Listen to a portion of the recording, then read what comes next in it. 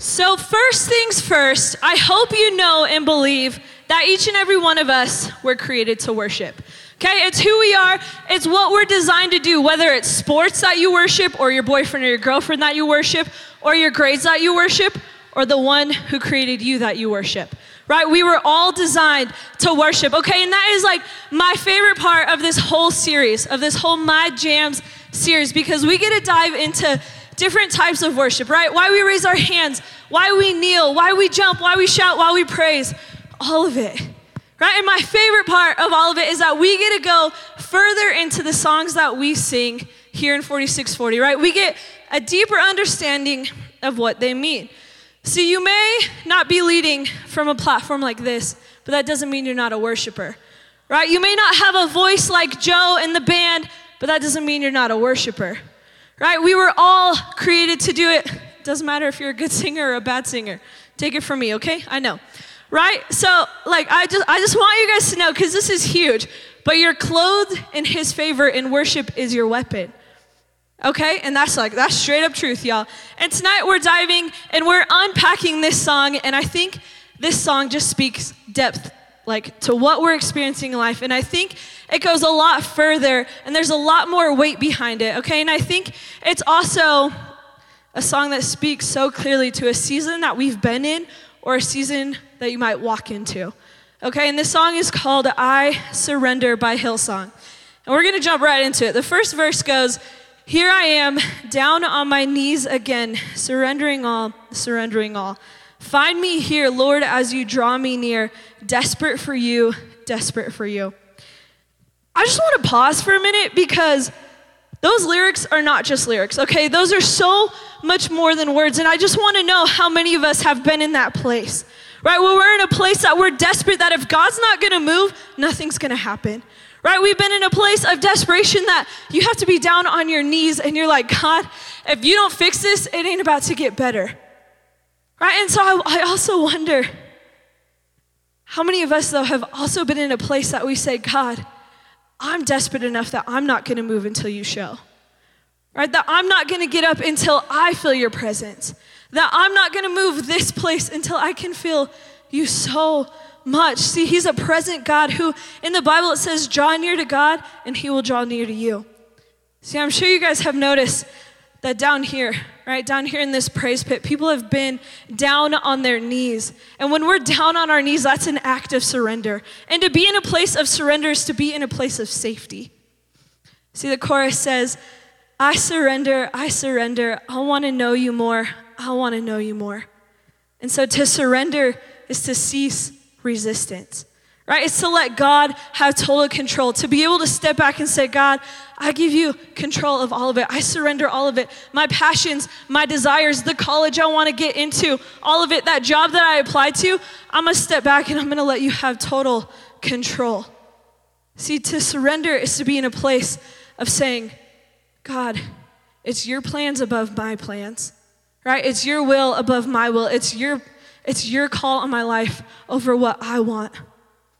See, Psalm 42, verse 2 says, my soul thirsts, pants, and longs for the living God. I want to come and see the face of God.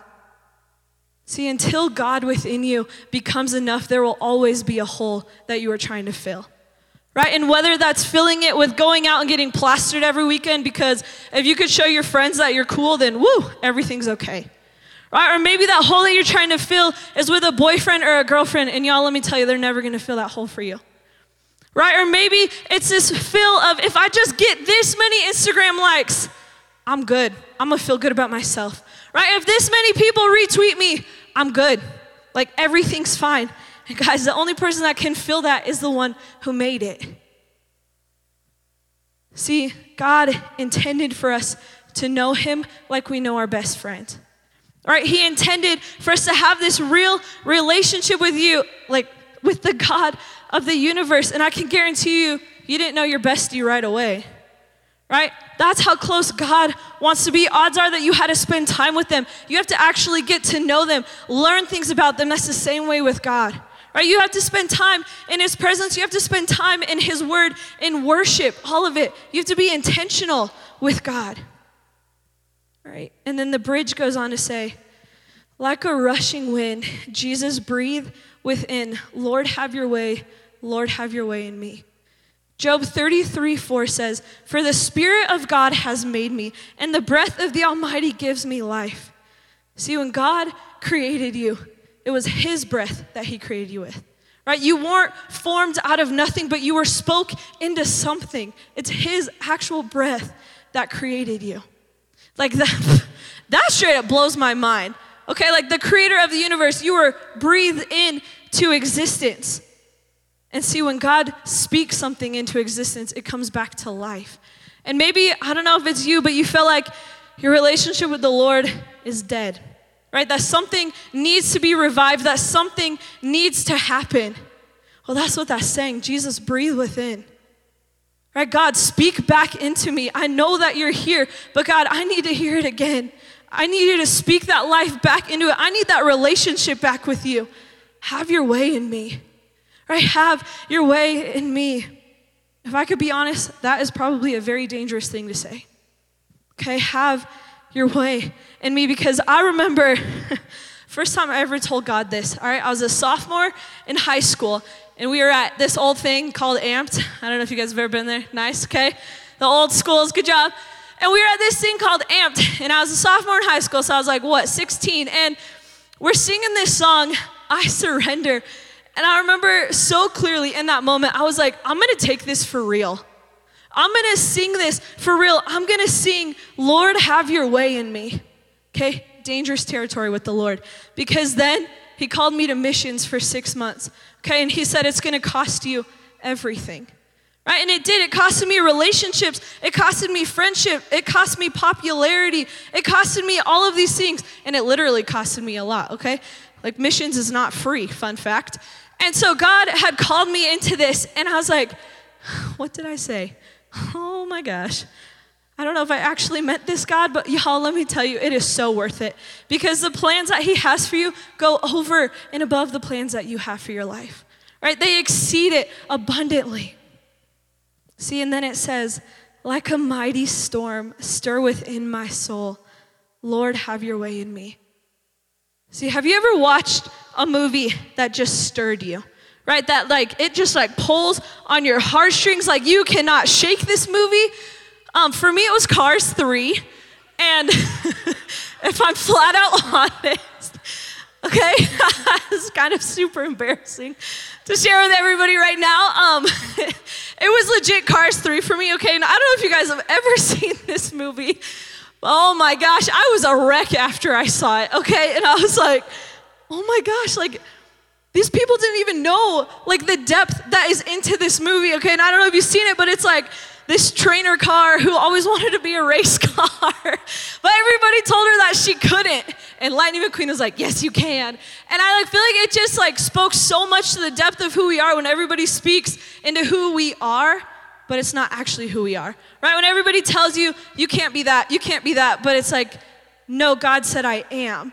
And so this movie just like, it wrecked me, okay? I was a mess, I was in tears. It says in Hosea 6:3, oh, that we might know the Lord. Let us press on to know him. He will respond to us surely as the arrival of dawn on the coming of rains in the early spring. See, it's our heart's cry to know God, right? And I promise you, he's worth it, right? He's worth the cost. He's worth the things that you have to give up. He's worth the things that you have to surrender. And I think that this song, it not only stirs in my life, but I think it stirs in a lot of us, right? And it's so much deeper than just, I surrender, right? It's this call, it's this desperate, we're hungry for the presence of God. We're hungry for a move of God. And I just wonder, how many of us need to surrender something tonight, right? How many of us need to surrender the place that God, that we have let other people take over, right? That we've let our boyfriends in, that we've let sports fill, that we've let all these things fill above the presence of God. And so what is it in you that you need to surrender? I think tonight, God wants us to think about surrendering a bit differently. I think that God has something special for us tonight in a different way that we can think about what it looks like to surrender. Because I think a lot of us are always under attack. And the Bible says it in Ephesians 6:12 that we're not fighting against flesh and blood. enemies, but against evil rulers and authorities of the unseen world, against mighty powers in this dark world, and against evil spirits in the heavenly places. What does it look like to surrender when you're in a fight? Because that seems a little bit wrong. You're not supposed to surrender when you're in a fight. And I also think that the idea of surrendering, for me, a long time, that was just like the stereotypical good Christian thing to do. Yes, surrender it to God. Have you given it to God yet? Have you ever had a pastor go, have you prayed about it yet? That's not to make you feel bad, first of all. That is not our intention. We really want to know. But like, it's that idea of just like, hear God. And that's not the posture of surrender. And there's a story in the Bible that talks about this concept of surrendering, but in the midst of a battle that could not be won. In the midst of overwhelming odds, in the midst of trials in your life. And I think a lot of us have trials in our life, and a lot of us have the things that are overwhelming. Maybe it's a relationship, right? A boyfriend or a girlfriend that you had for 3 years that broke up. That can feel like a divorce. It really can. I broke up with a girlfriend that I had in high school and through college of 5.5 years, and that felt like a divorce. It did. And I think that people go through huge things, overwhelming odds of parents getting divorced and people committing suicide, friends committing suicide, and people dying in our lives that are close to us, and it hurts and it's terrible. And it's like, how are we gonna get through this? Thinking about your purpose in life. What am I gonna do next year? What am I gonna do with my life in college? Things like that can overwhelm us, and they're not a joke. And it seems like an army, an enemy is against us. How am I supposed to just hear God?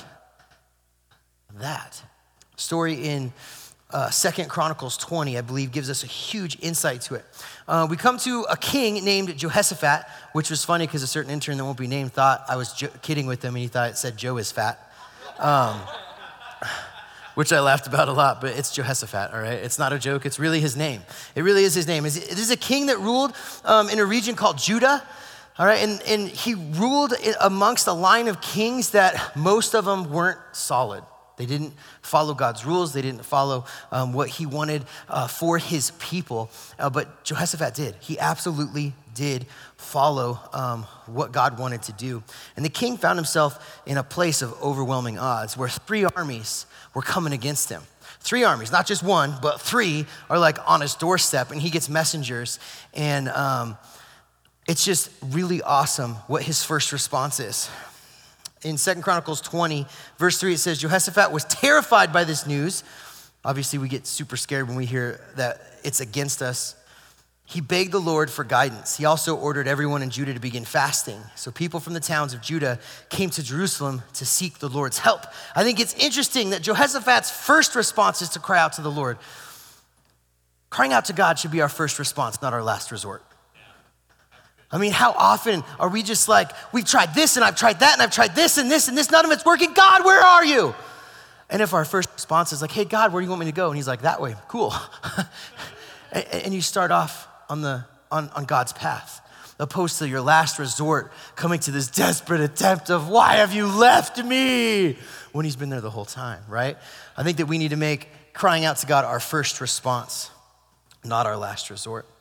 So they wait on the Lord. So he cries out to God. They're fasting, they're praying. He brings the whole community together. All of Judah, all of Jerusalem is just seeking God, just praying and seeking God.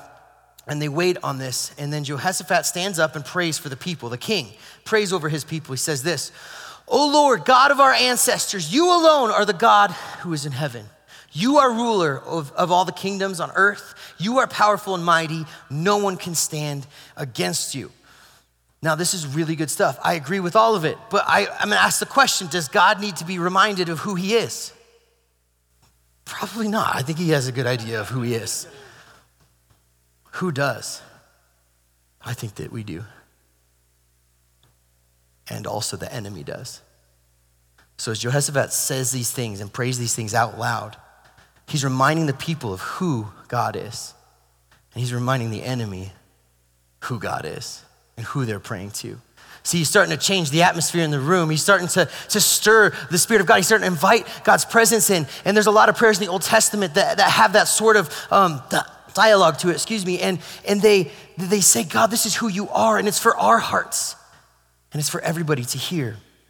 He ends his prayer like this in 2 Chronicles 20, 12b, We do not know what to do, but our eyes are on you.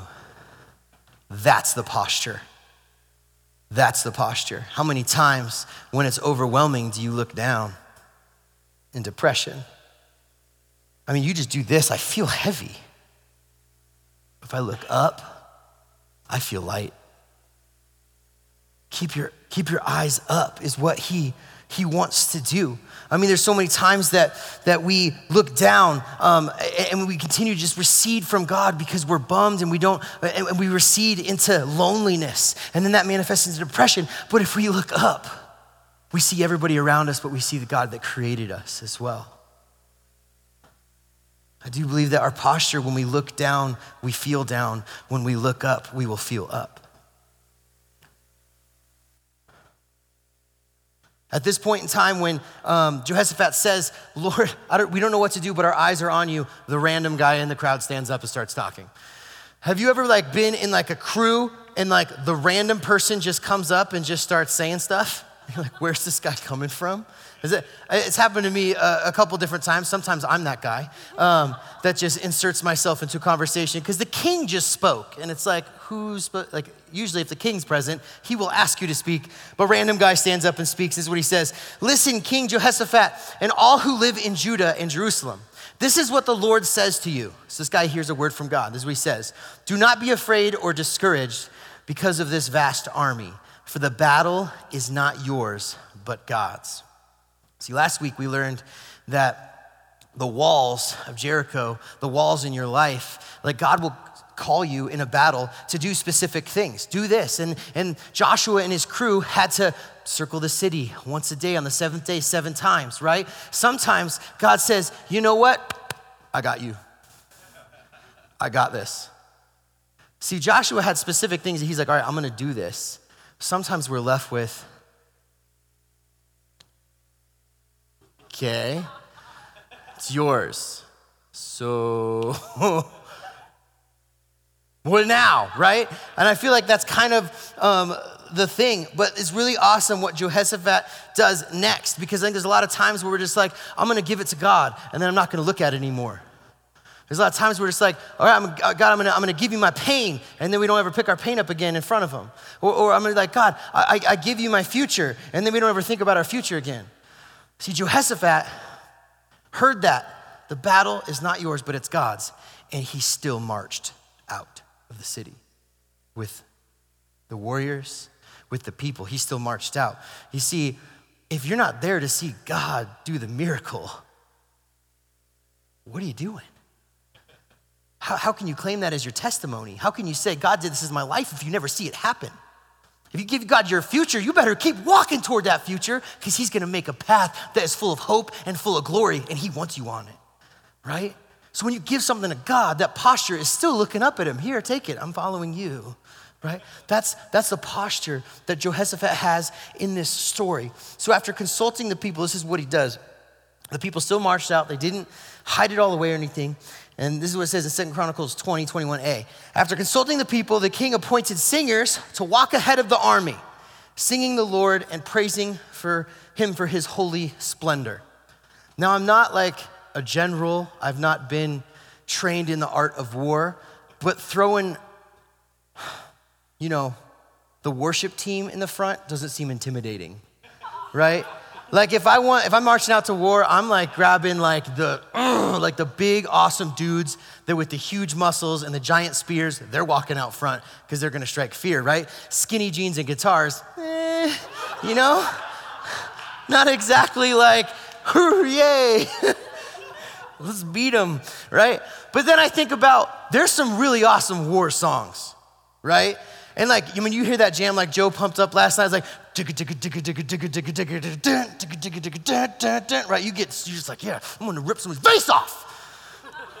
I'm gonna do it. And they could have sang a song like in Exodus 15, the epic song of terror that Moses sang. I will sing to the Lord, for he has triumphed gloriously. He has hurled both horse and rider into the sea. The Lord is my strength and my song. He has given me victory. This is my God. I will praise him. My Father's God. I will exalt him. But they didn't sing that. They could have sang something like Psalm 46. He caused wars to end throughout the earth. He breaks the bow and the spear. He burns the shields with fire. Man, the enemy's shaking in their boots. But they didn't sing that. 2 Chronicles 20:21b says this. This is what they sang. Give thanks to the Lord, for his faithful love endures forever. They went with a slow jam. You ever been at a party or like prom or something? You're like, yeah, that song was awesome. I'm gonna get like really, like it's gonna be awesome next. And it's like that slow jam. And then every girl you go up to says no, right? Is that just me? Okay.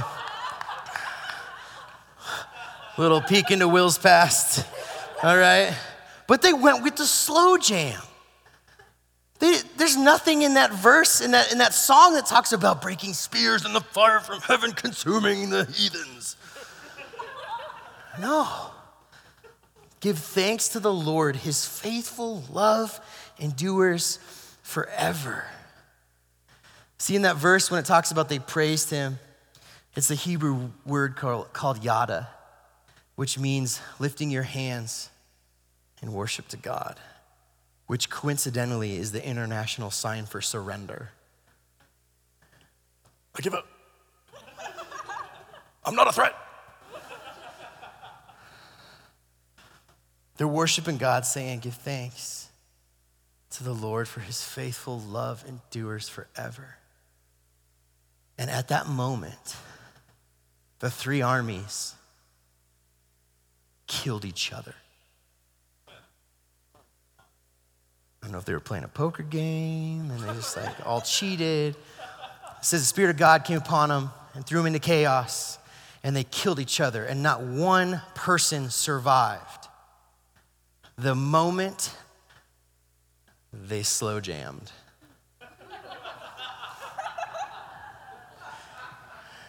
What I want you to know here is that worship of God brings life to his children, and worship of God brings death to his enemies.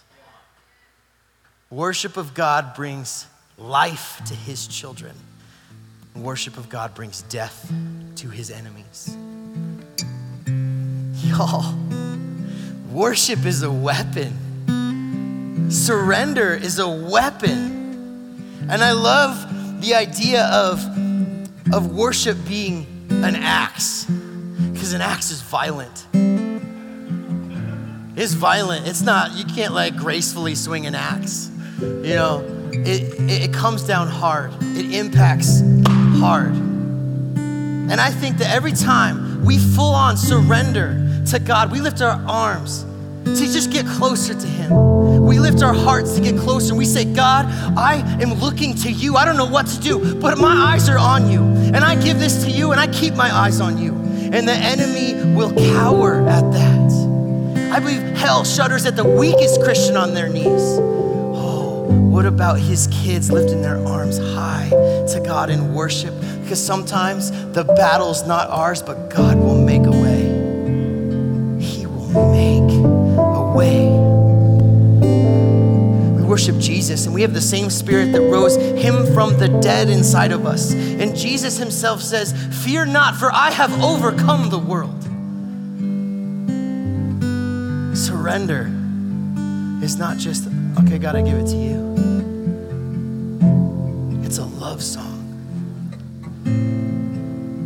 Here I am, down on my knees again, surrendering all.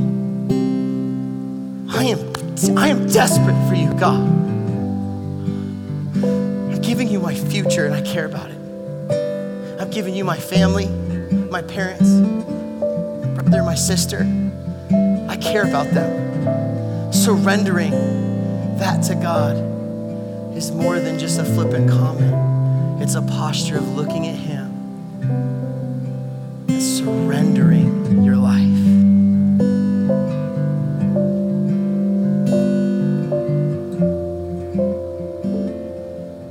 What's crazy about this last part of the story is that when all the enemy soldiers, they all killed each other, it took the Israelite army 3 days to collect all the plunder, the treasures, the weapons, the clothes, the food.